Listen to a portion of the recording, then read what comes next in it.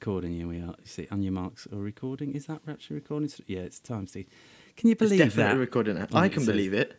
I mean, it's like when you do a self-tape, isn't it? And usually you do a rehearsal, whatever, you do the first, that's the one you end up sending off. That's the best one. Yeah, exactly. And you can faff around for hours afterwards. Takes but ages, you're always chasing that first one. Exactly. Anyway, so you're recording now, right? We are recording. Okay, perfect. That's a really good start. Yeah, go for it. Start again.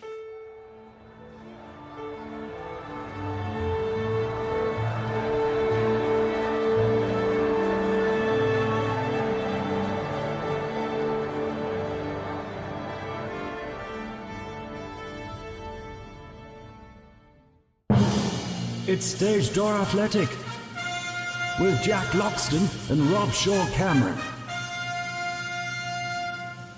Please take your seats. Kickoff is about to commence. Oh, yes! Unbelievable!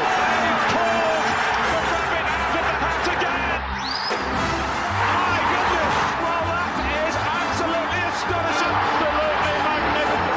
Breathtakingly brilliant! Stunning! Absolutely incredible!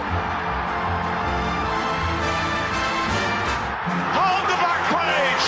Hold the front page! That is sensational! I swear you'll never see anything like this ever again!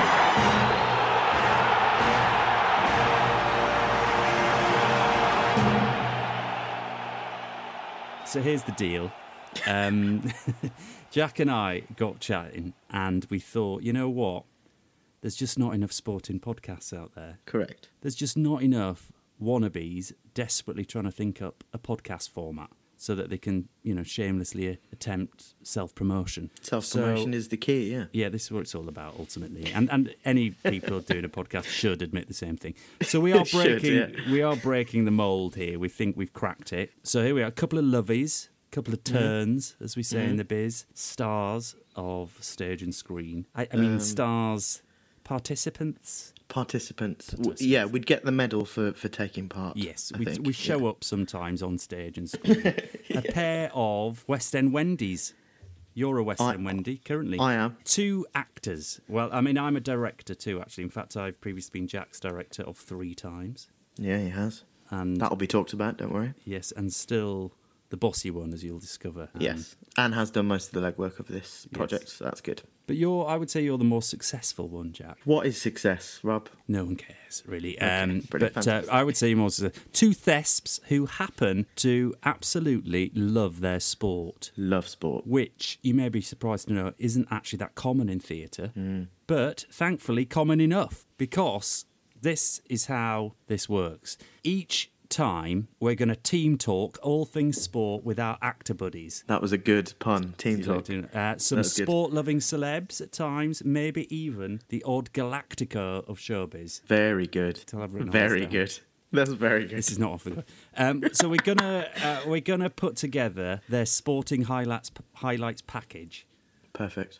Their trophy lifting triumphs, their sporting penalty shootout heartbreaks. Oh my God. Do you work for the Generation Game with all these puns or something? That was brilliant. That's what we're going to talk to them about and why they love sport. Find out about their dyed-in-the-wool allegiances, how it informs their performance, how they craft, why they think... They don't have to have a link, of course, but no. I feel that there's a bit of a link of it. But that's not it, Jack, is it? Because all of this really is in a shameless pursuit of our ultimate guest appearance.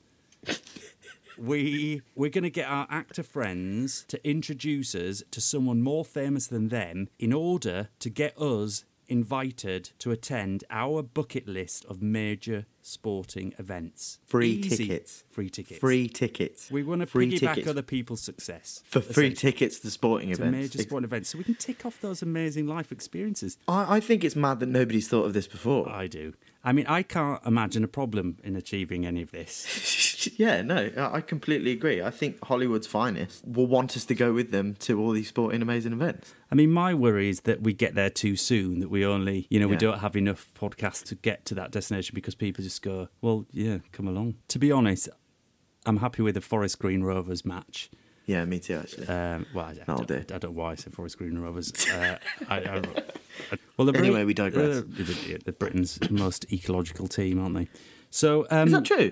Yeah, they've got a whole sustainability policy. Their kit is now, I think, made out of recycled materials. They're That's pretty carbon rock on, to be zero. fair. But maybe that's a whole episode in itself. So I thought, let me introduce you, Jack. In fact, let's Google you. Brilliant. Let's just do Jack Loxton.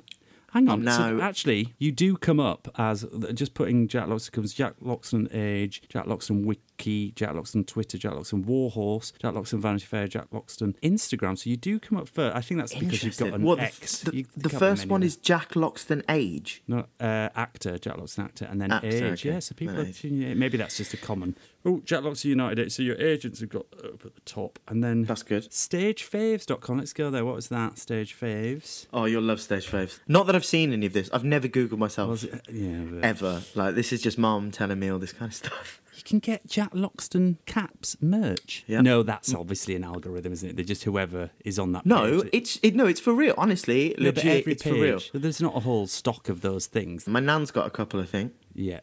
Do you want one? No, but you are you are an actor currently appearing in Dear Evan Hansen, aren't you, in the West End, which is very good. That is well correct, done, yeah. you. Thanks, mate. And actually, and Warhorse and Curious. So you specialise in playing troubled boys younger than yourself, would you say? Rob, that's the remit. Yes, That's good. the remit. Long No, may it's it true. continue. I am troubled teenagers. That's the thing at the moment. I am currently sporting a goatee though that you very kindly picked up on. Yeah, how long did that? So hopefully one day I'll be able to play like a 22-year-old or something. Even though I'm 29 this year. A long way it continue, you lucky thing.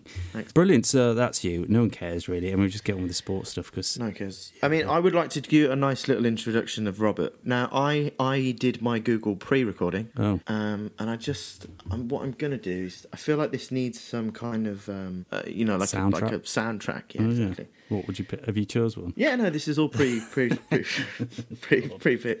So let's just. Can you hear that? Yeah. What is it? Robert Shaw Cameron, born 26th of June 1976, is a British actor and director. Born Robert Shaw, he was brought up in Leeds, Yorkshire. He is the son of a teacher and engineer and has an elder sister. Shaw attended North Osset High School.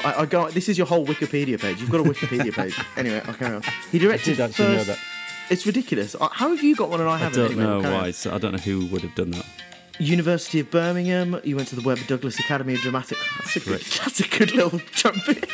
That's good, isn't it? It's slightly loud, Jack. That's all I would say. Oh, yeah. it's okay. Yeah. Sorry. That's Oh, we'll better. put it Yeah, back yeah, then. that's good. Yeah. Okay, don't lambast this. No, I've sorry. been planning No, this all day. It's just that you're peeking. Okay, so anyway, I've got some reviews. For God. you. He directed First Person Shooter by Paul Jenkins at Birmingham Repertory Theatre, for which he received the following reviews.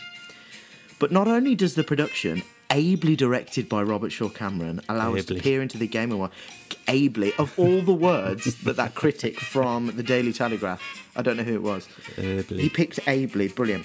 But I'll go on to my bit now that I've written. Rob has directed me 3.5 times. In half.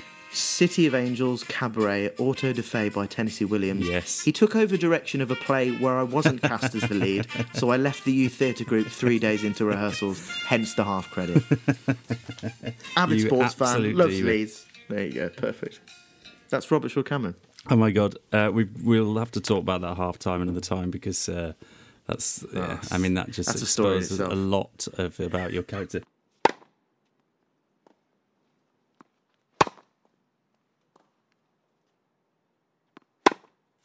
Good. So, what do you love about sport, Jack? Why are we doing this? What's your thing? Well, yeah, why are we doing this? This came out of the blue. This, we're middle of lockdown. We obviously, Rob wanted to get onto the podcast scene, so asked his famous friend, Jack.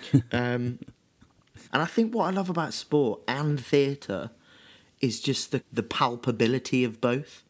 That you're just there and they're happening and the drama is live. I just think that they're so kind of fiery and engaging. Like, I've wept in the theatre and I've wept in the stands of all different sorts of sports. But I've always loved it. Sports from a young age. Mainly at the Albion, you've wept, I would imagine.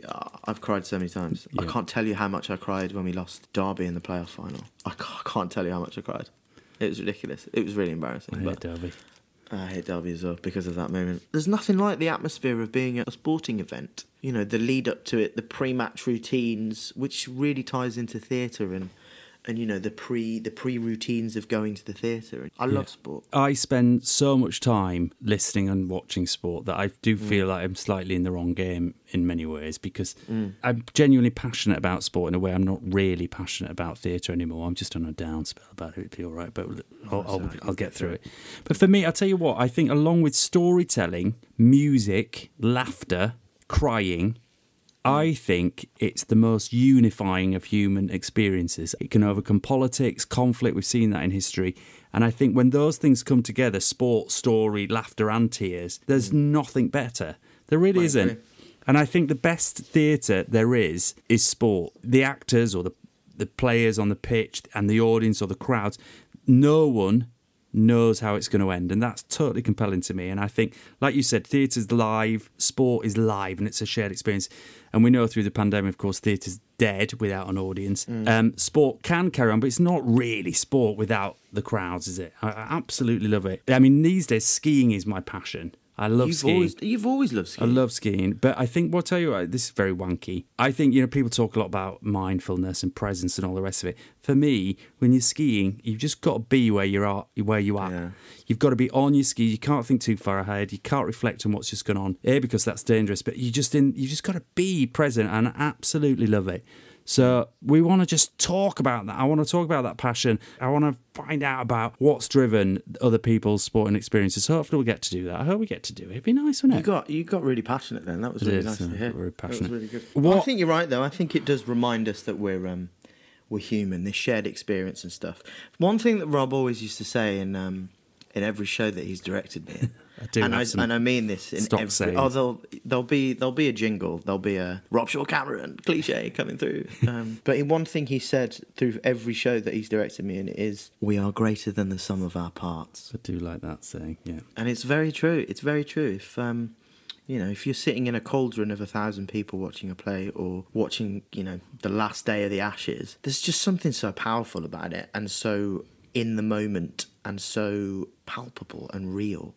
It makes us more human, I think. I think it's the ultimate human experience. Well, that's interesting because obviously in the background just watching the Masters, and that's obviously an individual sport, but it's not an individual sport, is it? Increasingly, now more than ever, you think of all the coaching that goes on, the sports psychology, the fitness they've ever been. So it is a whole collection of people coming together with one shared objective, which is that person's performance. Totally. The whole being greater than the sum of its parts, I think, is very important. So come on, what's your best sporting achievement? Were you a sports person? Or did you play a sport? You're not, are you? That's evident. Well, the answer is yes, I am actually. I'm a sports person. You asked me this question a few weeks ago and I didn't really know what to say, but I've got a few things to say now. Sporting achievements. Think of me as like the jack of all, master of none. Yes. I'm all right at football. Yeah. I'm all right at golf. What's your position? I have played centre forward. Think of me as like an unfit, out of shape Shane Long. Oh yeah. Irish international, plays for Southampton currently. The locks in the box. The locks in the box, mate. If I had a quid, I'd be rich. I swear, if I had a quid.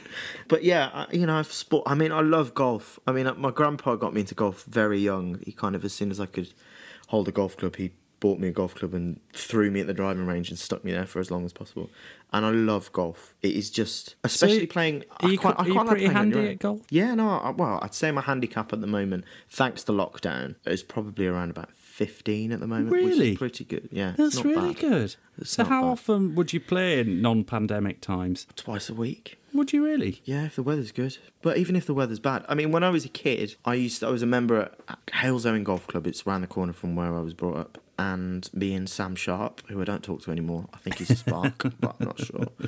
We didn't have much in common. But he was a nice guy. After school, we used to walk to Halesowen Golf Club and just play 3 or 4 holes, and that would go on in the summer, like, every day. It's just the best sport. And as I've sort of kind of grown up with it and got a bit older myself, it's kind of great to walk around with a few beers in the mini fridge of the golf club. It's great. I love the culture of it. I think it's brilliant.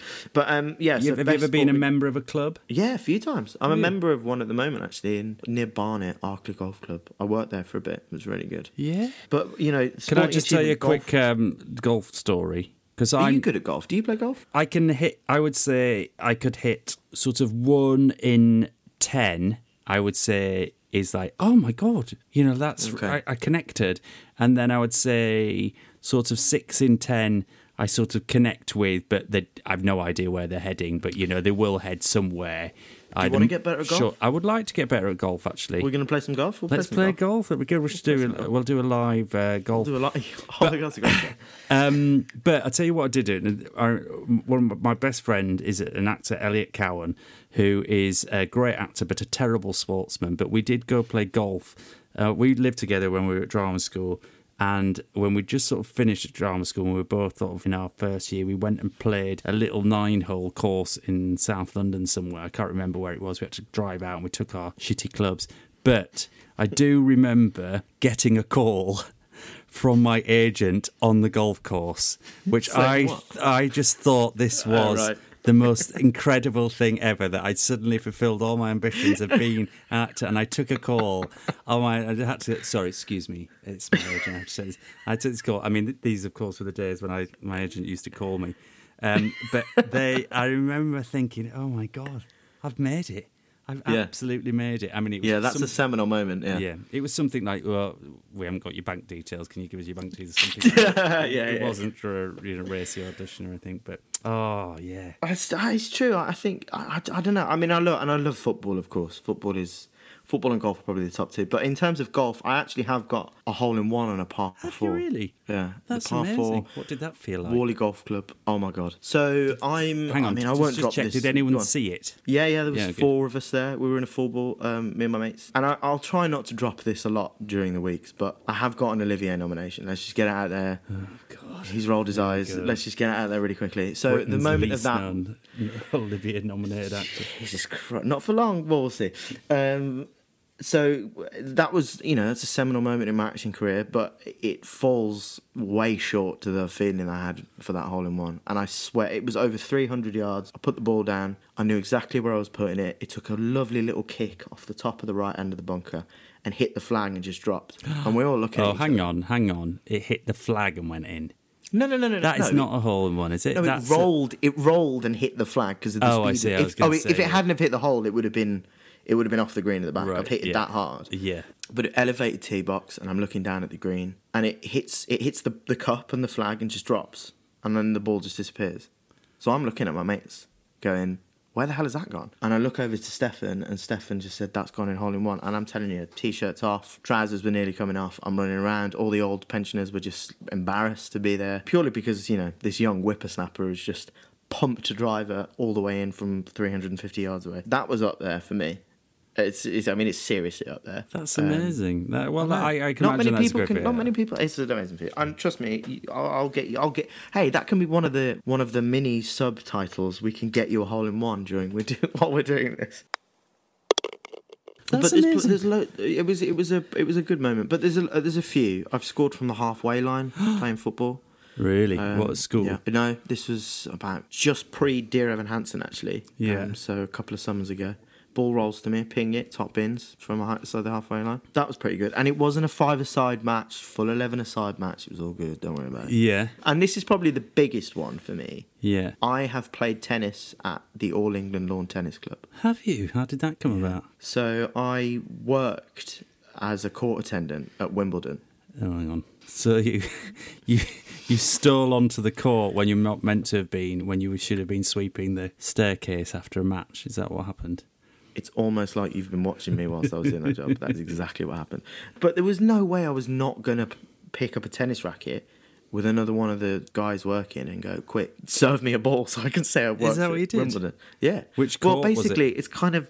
it was court number... Do you know where not court number 2, court number 3. So it's like the smallest bowl kind of... Is that got... Oh, not 2, which has got the big high sides. That one. It was that one. One with the 2 high sides. Yeah, it was that one exactly. Djokovic wasn't playing. Yeah. Nobody was there. It was after the tournament. We were keeping some of the courts open for the members. They actually have members there. It's ridiculous. Also, the Queen's gynaecologist is a member at the All England Lawn Tennis Club. How we all did you lost know our that? shit. We asked him. No, he just got a big badge. He's got a big badge on saying I'm the Queen's gynaecologist. Nobody was looking. There were 2 tennis rackets in the common room that we were in. Grabbed it, went on, played a couple of games. So I have played in the shadow of centre court. That was pretty... I'm going to get so much shit for that if anyone picks this up. That's in the great, future. though. Good on you. Well done for stealing that. Tell me about your sporting achievements. I want to know, because you do ski. I do ski. I'm current reigning ski guide of the year for Britain's most expensive tour operator, but that's slightly... Can you explain that? Well, I, in order to get some free ski holidays, I guide for a British ski tour operator aimed at very high net worth individuals, and I ski them around Swiss resorts and take them for lunches for which they pay, which is a nice added bonus. But that's such a good job. It's really good. I was nominated Ski Guide of the Year, and so you're kind of an award winner. Kind of award winner. But proper sport achievements. I mean, obviously, I guess you're not thinking about my selection for Wakefield Schools Rugby League or Yorkshire Schools Rugby League.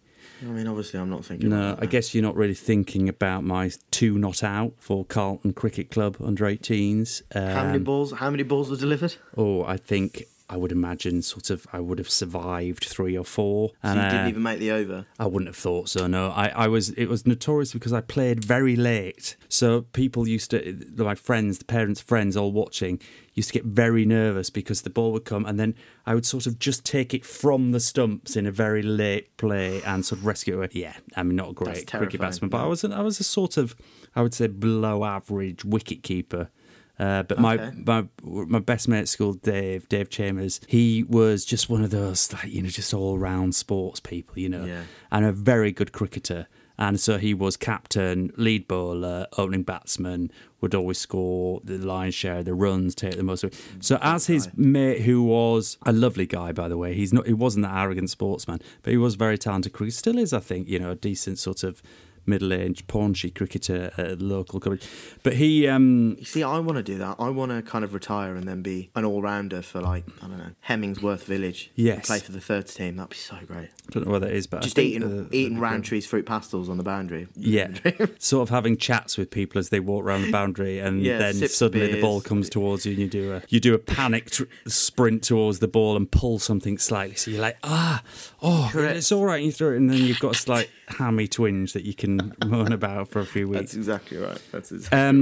But I mean, I guess I did demonstrate sporting prowess quite early because 9 years old, we moved to Cornwall for a crazy year in our life with Mum and Dad, and I went down to Venton Vane's horse riding stables at the end of the farm track in Liskeard. I'm liking where this is going. And being the precocious sort of no-fear child that I was, started horse riding lessons. Then when it came round to the annual Gymkhana, for which all the kids and then all the adults, and I walked away with a trophy. Overall winner, Venton Vane's Gymkhana, 1985, I think that would have been.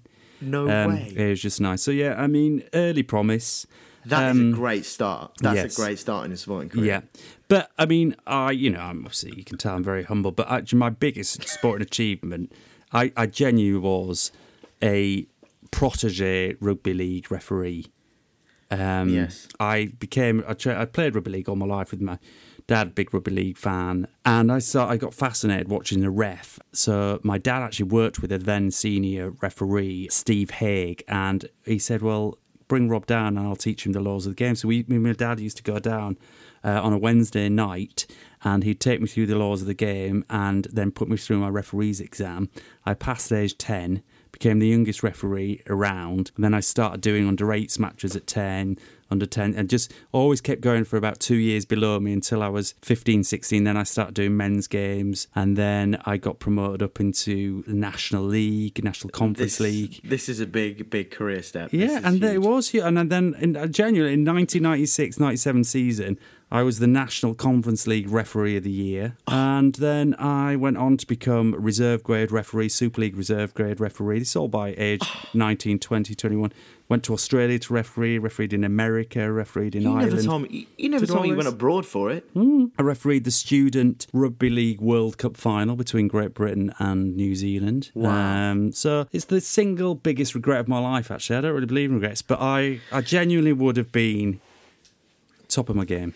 But, we'll talk about that another time, I'm sure. There's a lot of information in here. What I will ask quickly, though, is... Because it's not the same... Because I'm not a massive rugby fan. I've never been a rugby union or league fan. Yeah. I've tried, but I can't get into it. Anyway, in football, obviously, referees are wankers. Yes. Everybody hates referees, right? Especially at the moment with VAR and all that kind of stuff. In rugby, there's slightly a bit more respect. Did you command that respect from the age of 10 all the way up to the end? Well, it's a good when you question. were I refereeing think you're right. I think the thing that people do look, I mean, rugby league especially, and union, but have always been pioneers in that sort of referee relationship with players. Yeah. And we had a great guy called Greg McCallum, an Australian who was the best referee in the world, came over to be our head of referees. And prior to that, we had an amazing guy who was my champion called Fred Lindop, Wakefield referee. He'd refereed the Challenge Cup final at Wembley 2 or 3 times. He's big time. He was the dawn of early years of my life refereing in rugby league. Amazing guy, and became my champion, which is why I got through quite quickly. But yeah, I did command the respect of them, and it was, I do remember turning up at Hemsworth Miners Welfare, Barnsley area, proper rough as you like, Barnsley, working class, ex-mining communities, amazing communities where rugby league became the centre of them when the pits are closed and they were still playing on the sports fields. And I turned up at this game, I was 16 years old, to referee Yorkshire League. 16? Yeah. The guy turned up and he was wider than he was tall. He had on his head, half his head was a ginger bob down to his chin, and on the other half of his head was entirely shaved. That's like some Braveheart shit. That's It was quite tribal, and he looked at me and went, "Are you ref?" Oh. I was like, "I am, yeah." I was like, I am, yeah, please don't hit me. all different, and I was like, "All right, yeah, nice."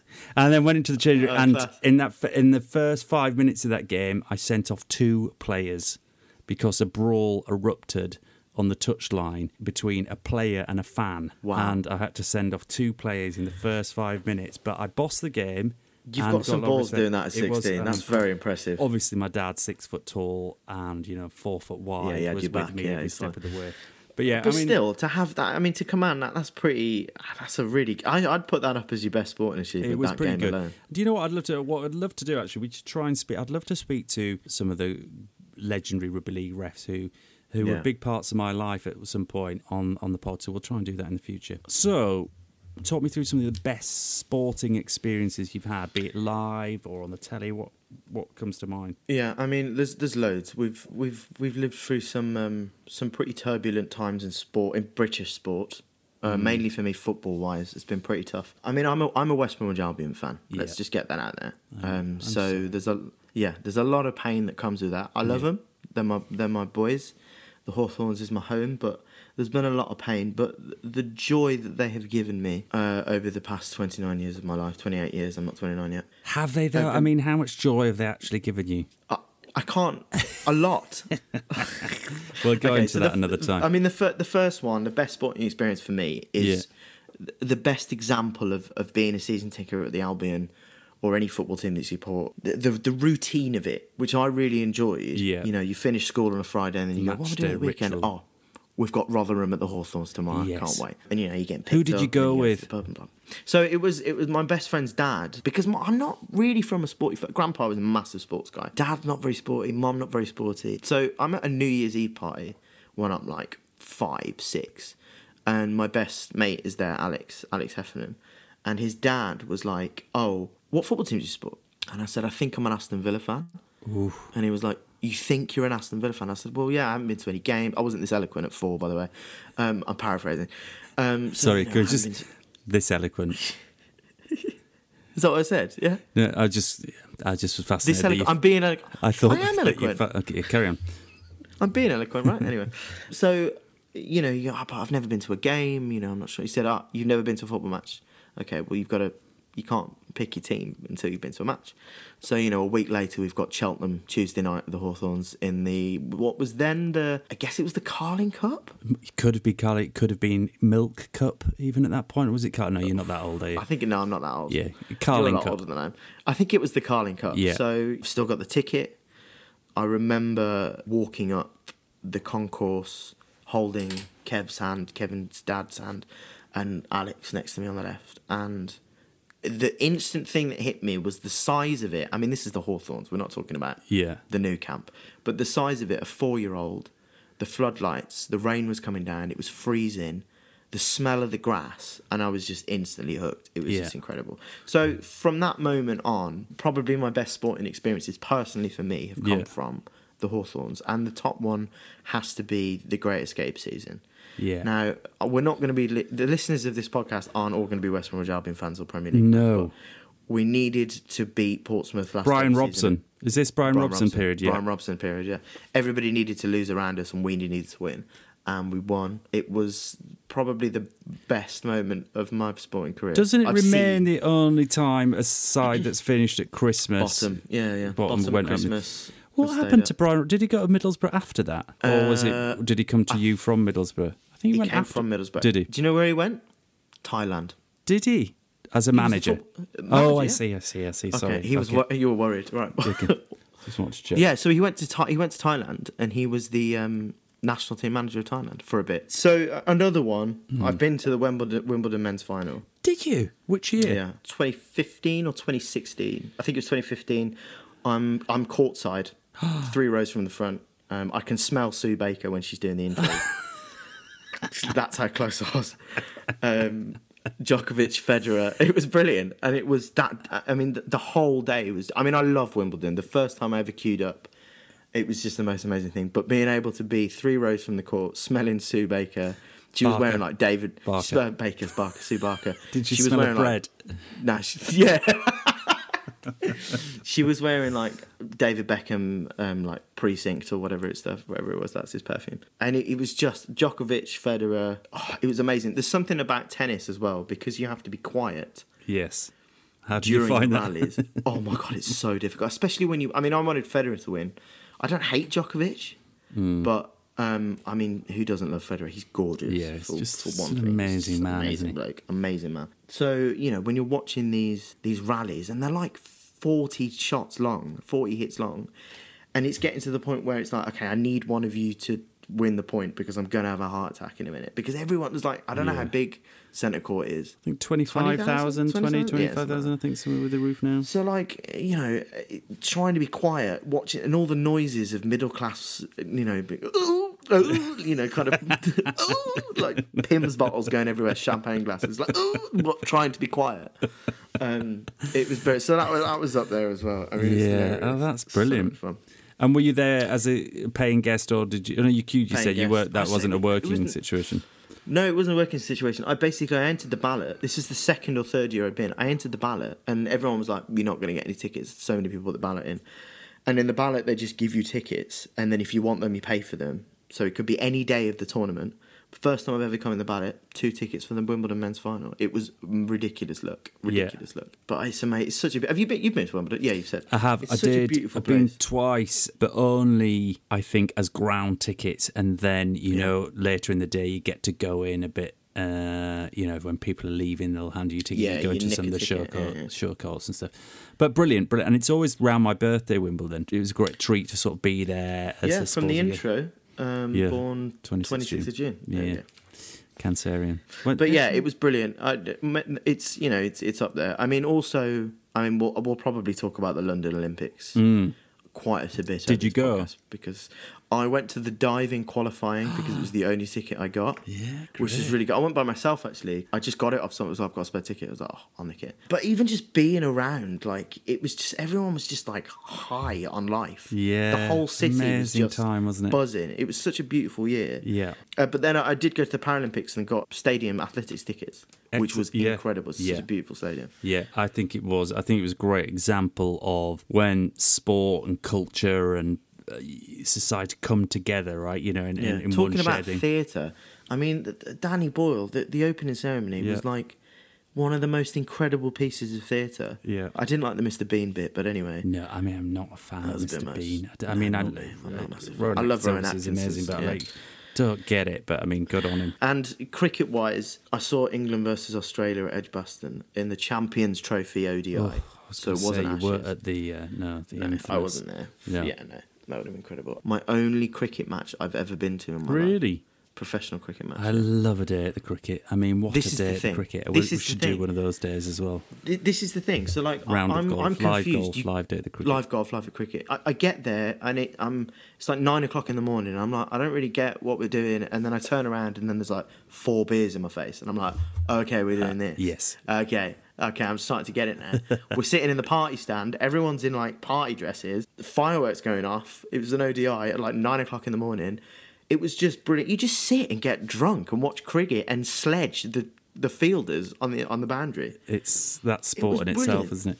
I just love it. I love it. Well, in my second, it. I went to Birmingham University. In my second year, we moved to a house which was just 50 yards from Edgbaston Cricket Ground. Oh, brilliant. And we used to, when there was Warwickshire games on there, or even actually, I think there were test matches at times that we were on.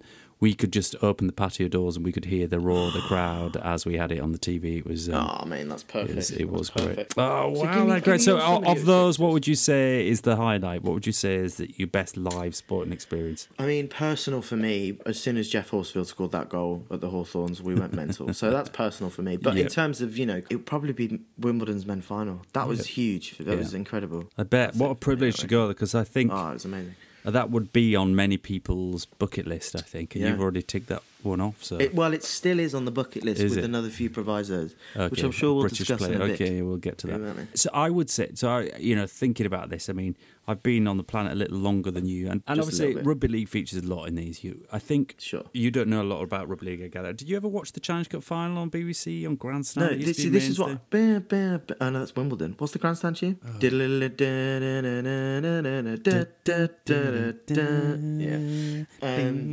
Yeah, that'll be a game as well. Don't worry.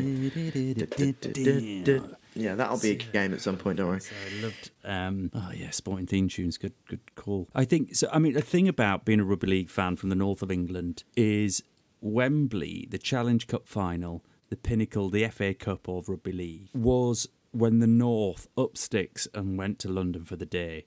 And it still is to a degree, although I think it's been diluted a little bit by the preeminence of the grand final, which is the league playoff final at Old Trafford now. So it's undermined it slightly, and the switch from winter to summer seasons, the Challenge Cup has changed, but it always used to be early May, first weekend in May. It would be Yorkshire, Lancashire and Cumbria would sort of head down en masse to Wembley. And it didn't matter who was in the final. People just booked their ticket. Obviously, the clubs appearing at the final would get their allocation at each end. But rugby league as a sport has always never really had, while there's fierce rivalries, but there's no violence in rugby league supporters. Yeah, there's never been any never been hooligans in and that. stuff like So that, yeah. everyone would go and everyone would wear their club shirt and everyone mingles on Wembley Way as it was then, it still is, but different, round the stadium, underneath the Twin Towers as it was, and everyone would head down and you'd see people in their amateur club shirts, they'd in their professional clubs, and everyone would Yeah, chat class. and you'd see people you played to, and you'd go a couple of hours before to be part of that. Amazing family sport, great atmospheres. Dad, my sister Claire came a lot of time, and my uncle Dave and my dad, big Hunslet Rugby League fans as I am. That was our team all our life. And my cousins Ben and Matt, and we would head down to Wembley most years. The one I'm going to pick out was 1997, Rugby League Challenge Cup final, St Helens versus Bradford Bulls. This was on the 3rd of May, 1997. Now, what happened on the 1st of May, 1997? I was 5, so I don't know. Well, the new Labour government of Tony Blair won its first election victory. So all my life had been essentially, apart from the first 3 years, had been under a Conservative government, colours to the mast, a lifelong Labour supporter, and from a northern working class family. Yeah. The country was in weird times there, the end of Major, post-Thatcher era, a lot of resentment, very divided. And irrespective, there was a massive wave, massive landslide victory for the Labour Party then. And there was incredible atmosphere in the country. It was a bit like 2012. People felt, after a long period of disenchantment and ready for a change, there was an incredible atmosphere in Britain. The birth of Cool Britannia, the Union Jack being reclaimed after years of it being held by the National Front and the right wing. Suddenly, New Labour and that victory in Cool Britannia and Oasis and Blur and that battle in music, the Spice Girls, the Union Jack had been reclaimed, and it felt fine to be patriotic. And then 2 days later, the guest of honour at the Rugby League Challenge Cup final was John Prescott, the then newly elected Wow. deputy leader of the Labour Party, deputy prime minister as was. He was the guest of honour, and the whole 78,000 people at Wembley stood and applauded him, which never happens, does it? As he stood and rose. Before, This Yeah. is pre-match. I'd never sung the national anthem ever in my life to that point. I was kind of slightly Republican parents, always associated the national anthem with Tory party conferences, with world that I didn't really recognise. And I stood and sang the national anthem for the first time in my life. So did the crowd. It was so electric. Massive, massive roar when John Prescott stood. And then gorgeous May sunshine, Wembley pitch. Really great high-scoring game. St Helens, Bradford Bulls, 32-22 it was. Live on grandstand. Ray French, iconic commentator, giving it on BBC. Brilliant, brilliant day. And Hunslet versus Swinton. I think I'm right to say it's the same day they get merged. They'd invented this sort of sub-competition called the Challenge Cup Plate, which was for teams who got knocked out earlier. And Hunslet was one of those that we got to the final. And so we got absolutely hammered by Swinton. So we got there early, we'd watched the pre-match. So we were a bit down about that. But then this amazing day unfolded ahead of us. So that's one that comes to mind. That's got to be up there. That sounds like the stars aligning kind of thing. Yeah. Talking about the North descending onto London and the Wembley, I'm sure I've been on the motorway on a Saturday or a Sunday when the Challenge Cup is on. Yeah. And you stop in for a piss at Oxford or whatever. Yeah. I remember being in a service station on the M6 or the M5 or whatever, and it was just inundated with rugby league fans. And it wasn't like... And I don't know if you've been on motorways where it has been a Saturday and, I don't know, Millwall fans are coming up to Birmingham and we're going down to Charlton or something. And we meet at this, not that we've got a problem with Millwall, but Millwall are Millwall. There's always a bit of a sense of like, I don't really want to... It's a bit weird, and even so, I've been on coaches with the Albion, and sometimes the coach driver said we're going to stop at the next service station because I've just seen loads of other fans pull up here. And at this service station with all the rugby league fans, it was just joyous. Yeah.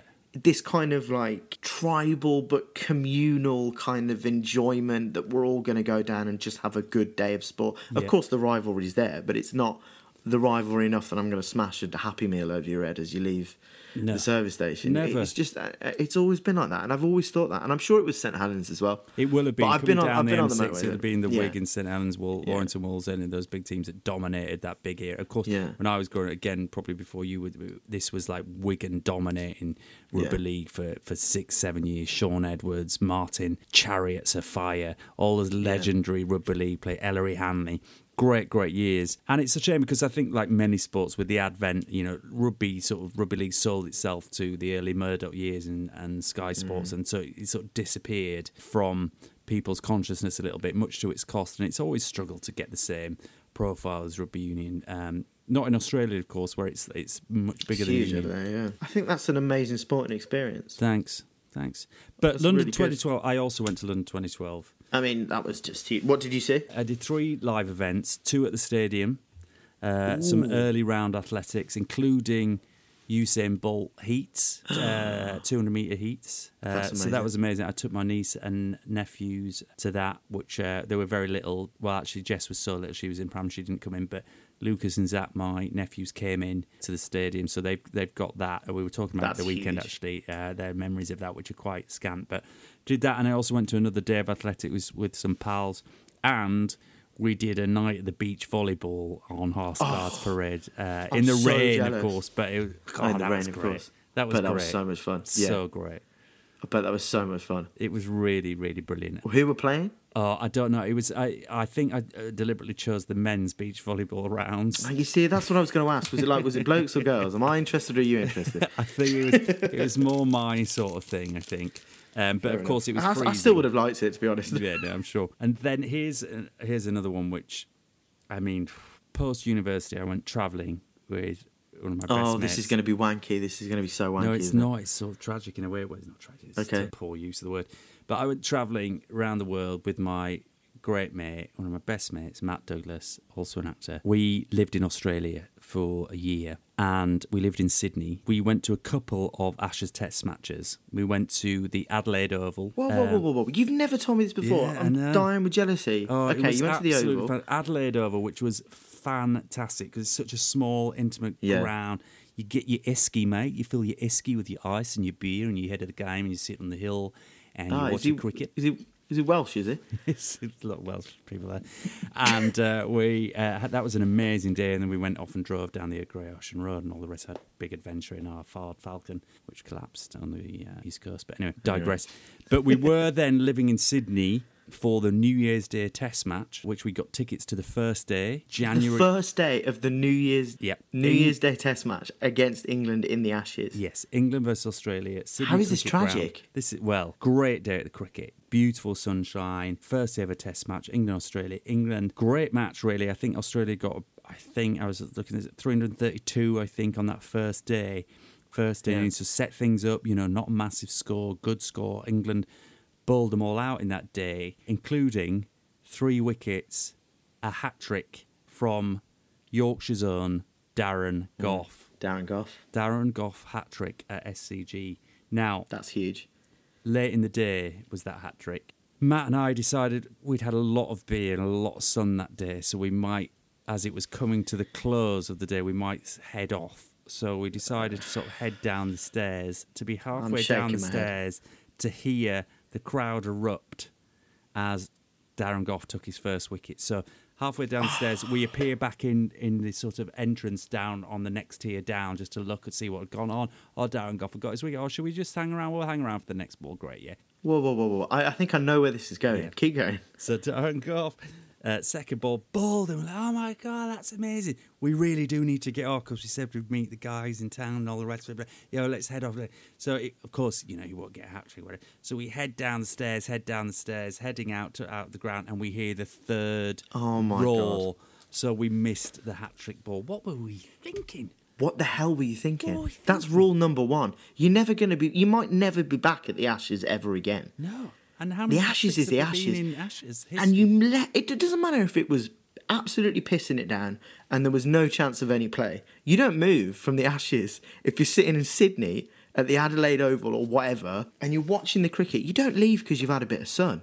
You have a kip with your hat down for 10 minutes and recharge your batteries and carry on. Yeah. And then you miss the hat-trick But, from Goughy. We'll have been heading to Bondi Bay to see some mates to head out that night, Who's this Welsh guy you keep talking about? But- Bondi Beach, no. But okay, fair enough. But still, I mean, that is a huge experience. That's Yeah. amazing to But I've watch the slightly Ashes in blown Australia. it now because what Matt and I always swore is that we would always just say we were there when we saw Darren Gough's hat trick. Well, you've told at least 5 people who are listening to this podcast, so... Are we included? Yeah. I think Yeah. between us, we've had some pretty good experiences. Can Obviously, I just up talk there about is... some of my favourite TV moments, though? Oh, yes, please. Oh, yeah, Because- I've got a couple as well. Have yeah. you? Because I think it's funny you talked about Wimbledon earlier. Nadal Federer 2008. Oh, the best.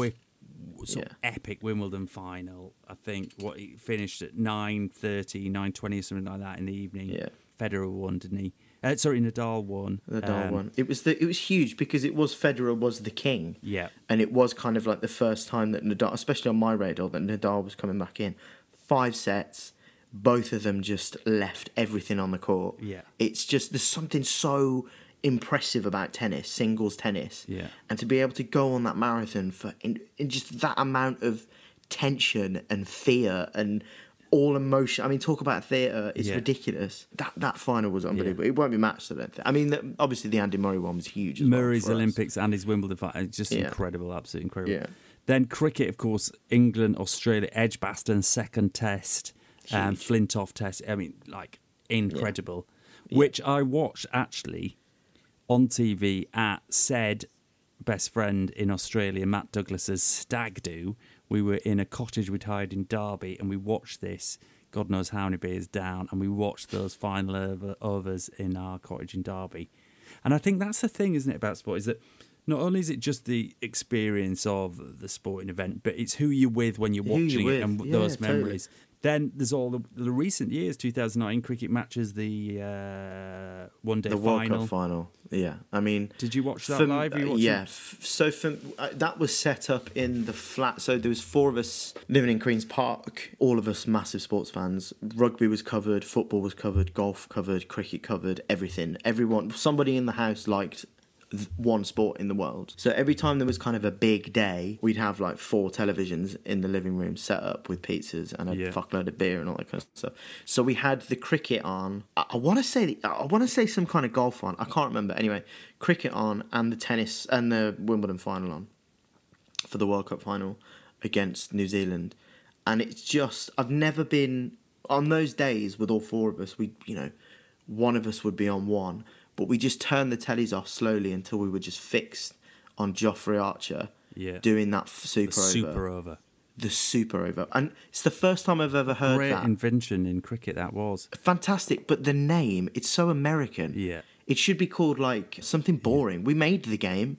Yes. We should have something traditional, not the super over. Yes. The super over. The deciding over, the honorary over, the additional. That's very good. The additional. Something like that. Because they had the lights on the stumps. Yes. Yeah. So when they're tapped over, I can see them, they're like burnt. You know when you look at the sun for 2 seconds and then you close your eyes? Every time I close my eyes, I can still see those red lights just being toppled over. And the house just went insane. It's like one of the best sporting moments I've ever seen in my life. It was incredible. But there's been loads. I mean, recently there's been loads. I mean, for me, football-wise, obviously, I haven't cried so much in my life than when England got knocked out by Portugal two tournaments in a row. Yeah. That was pretty bad. And Ronaldo giving the wink after he saw Rooney off. That was vile. The wink. The wink. The wink. The wink. Absolute vile. What a winker. What a fucking wink. But that was bad. But, the Istanbul final, I'm not a Liverpool fan. Yes, 2005 But that Champions was League. just- I mean... There's a story there. I'll tell you another episode because I've got a Liverpool fan in mind that we need to get on, and I'll tell you my brilliant. Istanbul I'm story. looking forward to that. Oh, brilliant. But I mean, you can't get any more dramatic than that. No. And Steven Gerrard, no matter what you think about him, that was just so amazing. I think a lot about seeing him. What do you think about him? It sounded like you don't think a lot of him, Jack. I've called him a wanker at the Hawthorns before. Well, okay. I mean, yeah. But I mean, you've Quite got a to few admire times, the man. to be fair. And Frank Lampard as well. Yes, but I mean... That's Who do you like more, understandable. Frank or Stevie? I think I'd say Stevie. Although I'm a Celtic fan, not a Rangers fan, so that's sort of he's gone down in my estimation. Liverpool's victory in recent years, Champions League, 4-0 at home, Barcelona to take it to 4-3 in aggregate to qualify for the final. Amazing.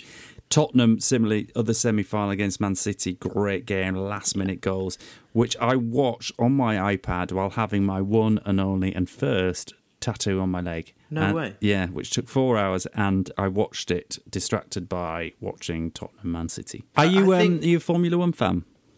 Now, this is where else I was going to go. So a guy I used to live with, Matt, his name, Matt Baker, Borks for short. Oh, yeah. That's got a story behind it. Not the one he show's used to- Matt Baker. No. Although, obviously, we told him that as well. Yeah. He used to work for a company called IMG, which worked for the European Tour. So he travelled around the world watching golf. He's a massive golfer, all this kind of stuff. Loved it. So I'm like, this is the best job in the world, right? So he did, Sky Sports have got a show called Golfing World. So he'd travel around the world and interview Rory McIlroy and blah, blah, blah, and be a presenter and all this kind of stuff. He's been to the Masters a few times and seen all this kind of stuff. Absolutely amazing. And then he came down once and said, oh yeah, I've got a job interview. And I was like, what for? Why are you leaving your job? And he said, I'm going to be a producer for the Formula One team for the Sky Sports. No. So he now just does it. He just does that, but for Formula One. So yeah, he goes everywhere. He was in Bahrain a couple of weeks ago. See, he I'd loves it. love a job just travelling with sport. Great to work job, for an F1 team like that, I think it'd be great. Incredible. I know it breaks up I'm families not and a all the rest of it, but Oh yeah, no. Who needs families when you've got the smell of asphalt, Rob? yeah, you're obsessed with smelling sports people and surfaces. Sue Barker. Sue Barker's new fragrance, Asphalt. Correct, exactly. By David Beckham. She, but no, I wouldn't say I'm a massive F1 fan. The biggest season I was involved with. Sounds like I was there. Do you mean watched? Weird. Watched, yeah. I watched with a cup of tea once. Yeah.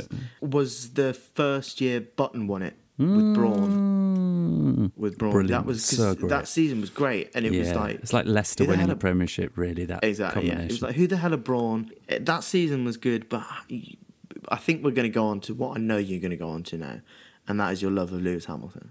I do love Lewis Hamilton because I think he's just extraordinarily talented. But there's just it's the same reason I like Andy Murray. There's something sort of fundamentally un-British about them in that they are single-mindedly champions. They're not the Tim Henman sort of gallant losers. They are single-mindedly focused, talented, driven, amazing, excelling at their sport people who... I know he's a bit of a marmite, isn't he, Lewis Hamilton, for a lot of people. I've got a lot of friends who are not. I think he's absolutely brilliant. And I've always loved him. And I just love the fact he's been so dominant. I love the fact he's breaking records left, right and centre. And I think the 2008, his first World Championship, I think it was, when he won in Brazil, amazing final race. It was so much better when the final races were in Brazil. It's when Formula One was good. It's terrible at the moment. I was going to say, it's gone... It's like, really people bad. who I'm do so like Formula One, bored of it these. It's boring. Yeah. I think it might come back in New Year's, but the last 5 years have been terrible. But it's very technical specifics and all that kind of technology when behind you used it. to have, like, you know, It's a bit weird. pit stops where cars would set on fire. That was brilliant. Yeah, that's fun, yeah. But... yeah, 2008, last lap victory. Felipe Massa thought he'd won the championship. His parents were over the moon. And then Hamilton came in. Oh, amazing. Incredible. And then a couple before your time here. Steve Davis versus Dennis Taylor, 1985. You get the snooker. Black ball snooker final. Were you born in 95? You wouldn't have been born, would you? 85? 85. No, I'm 90. I'm 92. If you're talking about snooker, that's very. Are you aware of that final? I'm not aware of the final, but I want to learn because snooker is. Oh. Is it a sport? Anyway, carry on. Yeah, that's a good question. But this is, I mean, God, 1985, I'll have been 9 years old. This was pre-Channel 4, pre-Channel 5. No, actually, Channel 4 was 1984, I think. Anyway, when the whole nation all just used to basically watch BBC One or ITV all the time. And this was on BBC One, and it went in, and he was 8-0 down. 8 frames 0 down, Dennis Taylor. And he came back to win the final on the black ball in the last frame. And they sent the black ball around the table 10, 12, 13, 15 times. The nation was on tenterhooks. It was incredible. Everybody watched it. And of course, because he had those crazy, ridiculous Stupid glasses yeah. and such a nice, jovial Irishman, and everyone sort of, I mean, Steve Davis, what a great guy he is now, but when he was in his prime, everyone sort of hated him because he was boring and mechanical, and he was just too good, you know. People didn't like, he was sort of like Pete Sampras, you know, he just sort of kept delivering and boring. And what he did great was he sort of owned that after his career and became known as the boring snooker player, and owned it, and actually was very charming and affable. An amazing, amazing sporting event, apparently watched by 18.5 million people. Which no sporting event gets that anymore. No sporting event gets that. Then, of course, Italia 90, Gazza's Tears. Yeah. Great sporting moment. That's too early for you. So what World Cup would you say? Because everyone's got a World Cup that they sort of loved and got on board, and Panini sticker albums. 2002 Korea, Japan. Right. How old were you then? Ronaldinho over the head of Seaman. Yes, of course. And his tears. His tears. God. Yeah, it was horrible. Weirdly enough, as well, we because the timing of that was ridiculous. So it would have been, because of the time difference, I would have woken up in the morning, and then my mum and my brother would wake us up, and then Mum would do the school run with a few of the kids in my class because they lived local. And I remember Michael Owen scoring before we got in the car. I remember watching it on the telly before we got in the car to go to Breakfast Club where the match would be on, and all the teachers would be in the fire exit smoking fags because it's 9 o'clock in the morning watching the match. Yeah. While we all have Cheerios. That was the first... I mean, I can't really remember who else we played in that tournament. But the Brazil game was huge. And then Ronaldo and Ronaldinho stormed onto bits. And then they won the World Cup, which is fair enough. But I do remember that. And Beckham with... And, of course, the Greece... the free kick against Greece. God, Old Trafford. I mean, that was huge. Yeah, absolutely huge. I remember I was in a pub watching it. I was in the play area, obviously. And the noise... It's probably the first time I've kind of felt that big... That, you know, the insane noise and the limbs that everybody talks about these days. And that was his sort of redemption from France 98's sending off, you know, because he'd been so vilified, and then he got us to the next one, and it was, I mean, what a great man. I mean, I'm just such a big fan of David Beckham. I love We'll get him on this, don't we? Yeah, I'm sure, Can I just mention a couple of others? Please. Before we have to go to bed. Ben Johnson, Carl Lewis. Ben Johnson, drug... sprint final, 1998 Seoul Olympics, 100 metre final. Again, not born. Were you aware of that? Again, I mean, I've heard stories about it, but I never really got into any sort of athletics until... was drama. I mean, incredible to watch the final, thinking he'd won it because Carl Lewis was everyone's sort of favourite, and then Johnson came through and won it in crazy style, to be then subsequently banned a few days later. Carl Lewis given the gold medal, retrospectively drug central, and that was in 1998 Seoul Olympics. Yeah, which my cousin Robbie, not my cousin, but my godmother's son Robbie, was at the Seoul Olympics. I don't know if he was at the 100-metre finals because he won the 5th gold run on Blockbusters, hosted by Bob Holders. And he was, it's 2 against 1 or 2 brains better than 1. Well, no, they're not, because my cousin Robbie was the single guy who got his 5th gold run prize, which was an all-expenses-paid trip to the 1998 Seoul Olympics. That is a blast from the past. Blockbusters. I've never even watched that.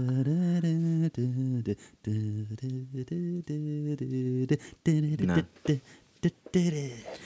God, you're so northern, Rob. It's ridiculous. Can I have a pee, please, Bob? I can imagine you all sitting around in Wakefield with your tea and pie supper. Oh, somebody put Blockbusters on telly. Robbie's on. And last one I'm going to mention, because this is a big moment in my... Well, not big moment in my life, but one of it is Torval and Dean Bolero. Oh, really? Sarajevo, 1984 Winter Olympics. I would have been 8. I remember watching it, the most moving, one of the most iconic moments in Olympic history. Highest scoring figure skaters of all time. 12 perfect sixes. Get in touch with us if you were alive to watch Torval and Dean get 12 sixes. I mean, the only downside is we now still have to watch them on that bloody Dancing with ISO every week. I mean, that's true. Although watching Gemma Collins stack shit when she fell over that one time, that was brilliant. Totally planned, by the way. Yeah, exactly. Yeah. You're so cynical. Yeah, I need to get better at that. So I reckon that is episode 1 done, Jackie boy. Join us next time, everyone, as we debate the big list. Free tickets. Our bucket list of major sporting events.